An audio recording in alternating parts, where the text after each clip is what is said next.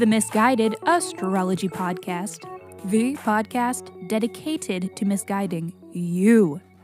I'm your host, Katie, here with your weekly horoscope for this week, January 10th through January 16th, 2022.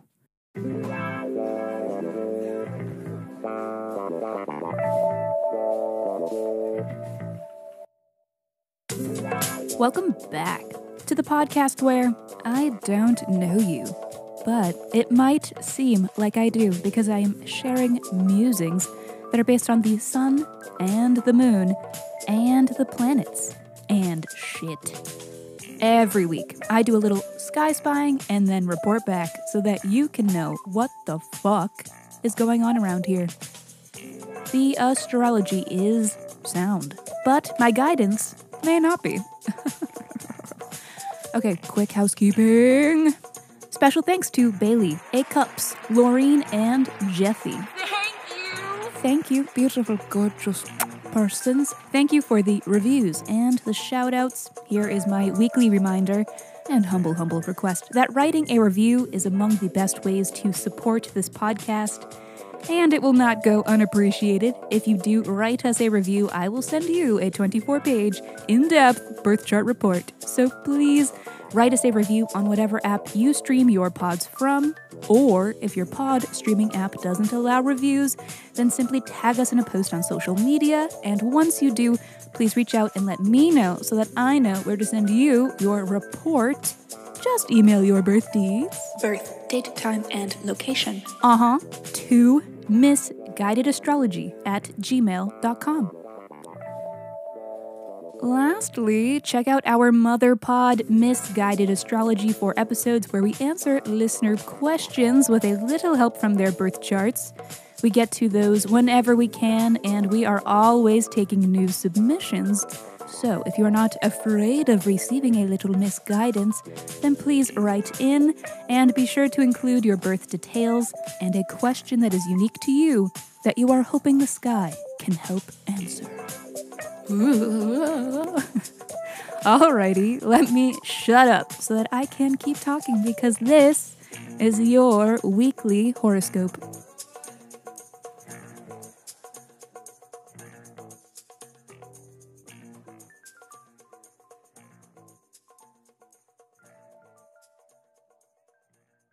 Monday. It is a Neptune-heavy week, kids. Make sure that you are fully stocked on coffee or fully ready to break your New Year's resolution to stop buying those silly, delicious $7 coffees.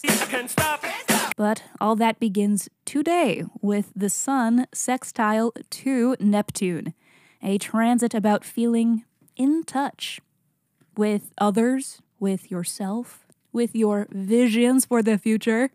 Honestly, a great day to make a mood board or to journal about where you see yourself in the future. It's definitely a good day for creativity and abstract visions. Also, what you may notice about this transit is that there may be a sense of spirituality, or that the topic of spirituality or religion or belief may come up, may be prominent, and given the sextile is a favorable aspect, it may be a positive feeling development that you are making on Monday. But knowing Neptune and its proclivity for illusions, there is always a chance that things may not be quite what they seem. And having said that, not the best day for being objective or discerning. Okay, so just keep that in mind. This may be the perfect astral weather for some good old-fashioned dumb bitchery. And what is so wrong with that? Dumb bitchery is fun and fine in moderation. I think we can all agree to that. Tuesday. Another Neptune heavy day today when Mars is square to Neptune, which is a transit that is, in a word, moody. I think that's the best way to summarize what is happening here. All right, it's moody. It's a transit when the prevalent themes may be frustration and paranoia, and that these moods and emotions may cloud your judgment. This is some sort of interference on Tuesday. Something is getting in the way. It is also kind of giving the vibe of shooting your shot with someone, but it falling flat because you misread the situation, maybe. So know your audience on Tuesday and beware of Neptune's ability to mislead and confuse, especially when looking at what the moon is up to all day today. Let us see. It is a moon square Mercury, communications not being awesome, moon conjunct Uranus, being taken off guard or by surprise, and then round all that off with the moon square to Saturn, which is basically a transit of things just not working out. So, everything is awesome. Yeah, never been better. And a quick disclaimer, don't let all of this bum you out. It sounds like a bigger deal than it will likely be. So, just to bring this all back to where we started, Tuesday is moody. Wednesday. The moon is in calming Taurus, making a lot of cute contacts today, and the moon does move quickly. So there may be a fleeting quality to the experiences of the day, but it looks enjoyable. So let's take a quick look, dive in, and have some fun anyways. Harp sound. Moon trine Venus. Time to look cute. Remember, skinny jeans are out because Gen Z said so. Or at least that's what capitalism wants us to believe. The moon is trine the sun. The day is flowing so smoothly, it's hard to know where your thoughts end and reality begins. Moon sextile to Neptune. Wait a minute. Is the flow too good? Is this even real life? Is this what a lucid dream is? Am I in control here? Can I spontaneously generate a bubble tea in my hands?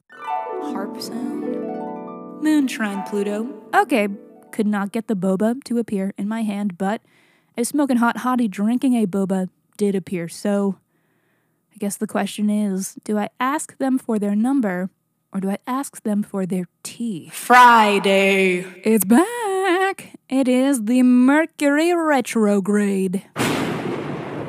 Surprise, sorry. I didn't mean to let this sneak up on you, but it just seemed as though we all already had enough on our collective plate, We were already in retrograde protocol with Venus and... Wait a minute. Why am I apologizing? This is cause to celebrate. Now your poor grammar is excusable. And in the vein of misspellings and making corrections, this retrograde period is one of revisions, more or less, adjusting the course. Although there are distinctions between Venus and Mercury's retrograde. Venus retrograde has more romantic and financial tones, depending on what house you have it in, and Mercury retrograde is more to do with communications, mental functions, technology, and travel. So, yeah, both Venus and Mercury are in retrograde now. It's casual.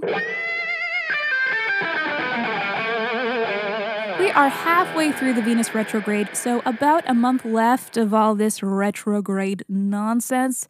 Retrogrades can be time periods characterized by experiencing more than the usual amounts of chaos and upheaval, but really, they are only like that if you have some catching up to do. If you've been negligent or if you have been distracted from real underlying problems that you are facing, then retrogrades might kick your ass. But let's just have a quick review of what your retrograde themes are, Gemini. This is your Venus retrograde refresher.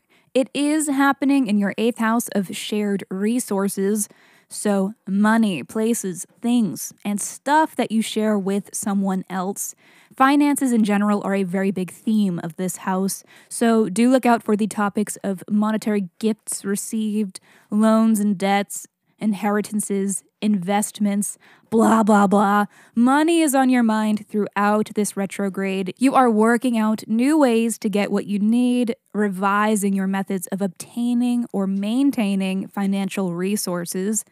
Your ruling planet, Mercury, is beginning its retrograde, so you may notice a change in routine or a change in your attitude during this time.